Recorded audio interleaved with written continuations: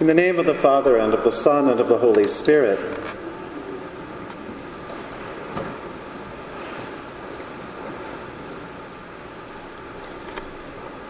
I was at a conference this week in St. Bonaventure, New York, which is, I believe, former pasture land that overlaps partly with Olean, New York, and Allegheny, New York, which is to say it's about an hour and a half southeast of Buffalo. It's in a fairly remote place.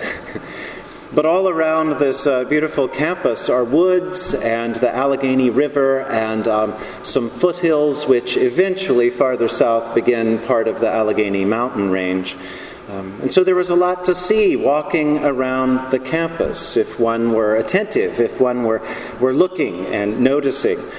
Usually in the mornings as I walked to class, I would pass several woodchucks. They were never slow enough for me to capture a picture of one. I saw deer most afternoons, and one day around noon I saw a hawk.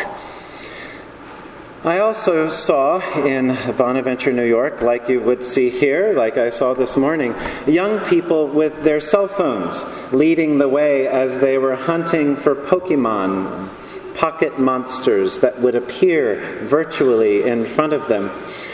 Several times as I was noticing a woodchuck or a deer, I noticed a few young people with their phones. I wonder if they saw what I saw. I doubt it. But through attention, by simply being slightly attentive, I was able to see all sorts of things. At least as far as I know, those kids in Bonaventure were not like the two I read about in the news who walked over a cliff and fell on the beach in Encinitas, California. There's something to attention, isn't there? Simone Weil, the mystic and late-to-life Christian, says absolute attention is prayer. Think about that for a moment. Absolute attention is prayer. There's a lot of truth to that, I think, no matter whether one is in church or doing something else. The man who sits in the cage to operate the crane that's building the apartment building over there, I hope that he's having what is close to absolute attention. And he's focused and he's centered, and that is a prayerful thing. Athletes who prepare and get in their zone of attention and concentration, they achieve a place of prayer. Absolute attention can be prayer. If I look at a painting closely, if I really give it my attention, I can tell about the painter, I can tell something about the history, I can see all sorts of things about the story that's being portrayed. If a doctor pays attention to me or to you, the doctor can learn all sorts of things about how we're doing, how we might be doing better. Attention makes all kinds of things possible. In the lesson from Genesis today, we see what happens when Abraham and Sarah simply pay attention.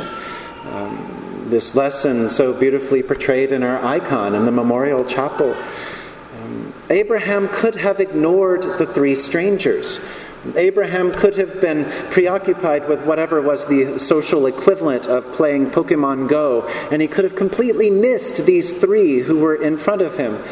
He could have been like the two people we read about last week in the parable of the Good Samaritan, the two that passed by. But instead, Abraham was attentive, he was present, he noticed something about these three that commanded his attention, at least for a moment. And so Abram had the good sense to show hospitality, to show kindness, to show charity. He called Sarah, and the two of them invited them to their table, and they showed them hospitality. Abraham recognized something strange about these strangers, something he couldn't quite put his finger on, but he decided it was worth it. Abraham and Sarah's hospitality not only feeds the strangers, but it makes for community. It creates community. It creates a holding space. And that's one of the things I like so much about that icon. It's an invitation for us to step into our identity as the Church of the Holy Trinity, which is to say a church of relationship, a church of community that is full of God's energy and love that's always increasing outward and welcoming and bringing in. Henry Nouwen, in his classic little book, Reaching Out, explains that hospitality does that. Hospitality creates a free and friendly space for the other, Nouwen says. He talks about the difference that we've all probably felt, the difference in visiting a friend who has all sorts of expectations for our visit. Every minute that we're with them is planned, and we're told where we need to go and what we need to wear and how we need to think about everything we're doing.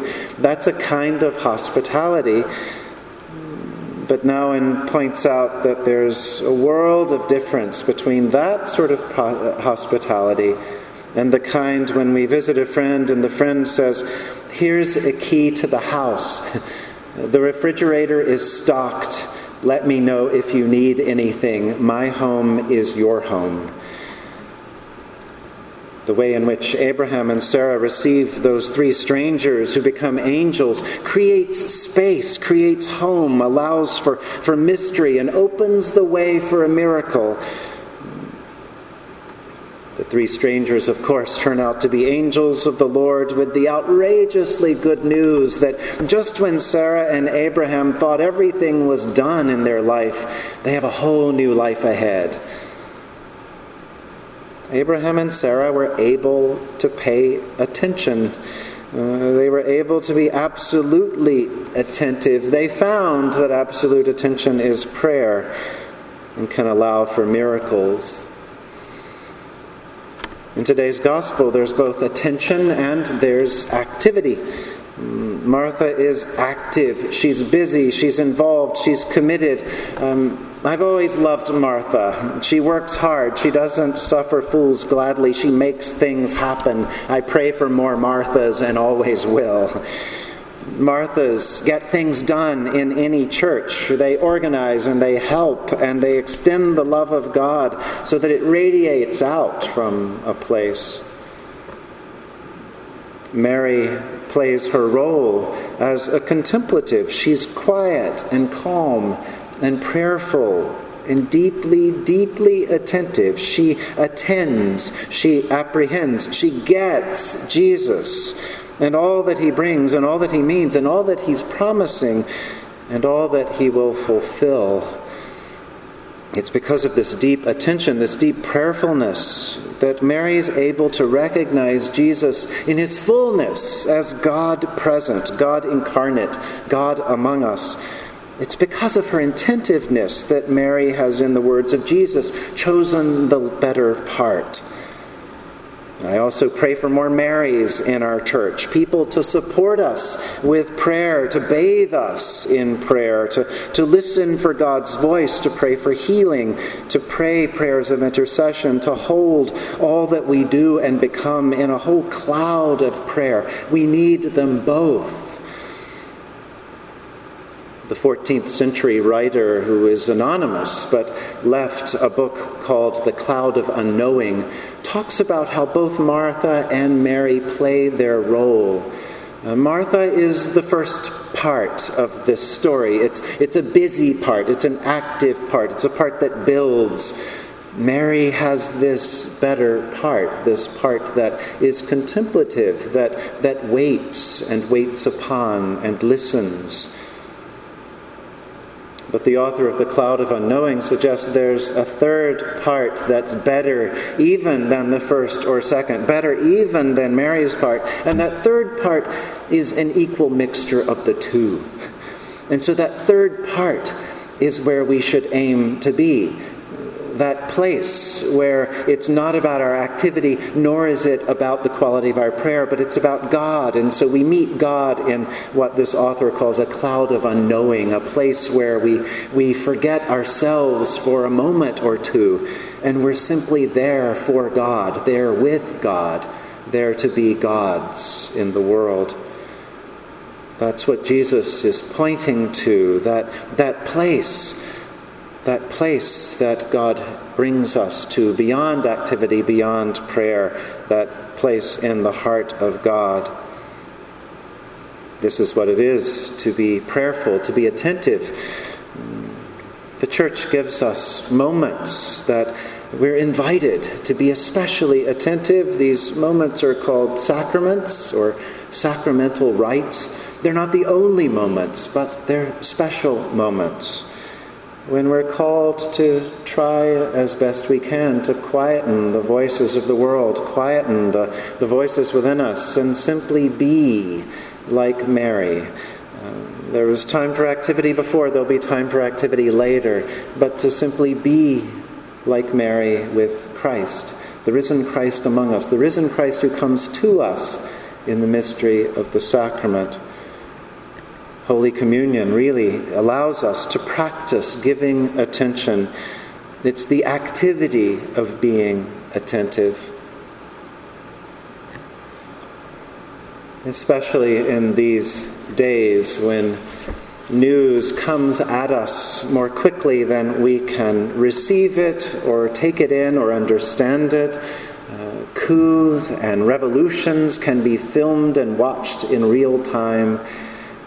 There is death, there is anger, there are all sorts of problems in the world that come toward us like waves that we can't stop. But in this place, in any place, in the presence of God, we can stop, we can be stopped. We can find that place of prayer. We can find that place where God is. May the Holy Spirit focus our energies and help us to be attentive. May the Spirit help us, like Abraham and Sarah, to see miracles in our midst, and like Martha and Mary, to eat and drink and rest and live and love with Jesus Christ our Lord. In the name of the Father, and of the Son, and of the Holy Spirit. Amen.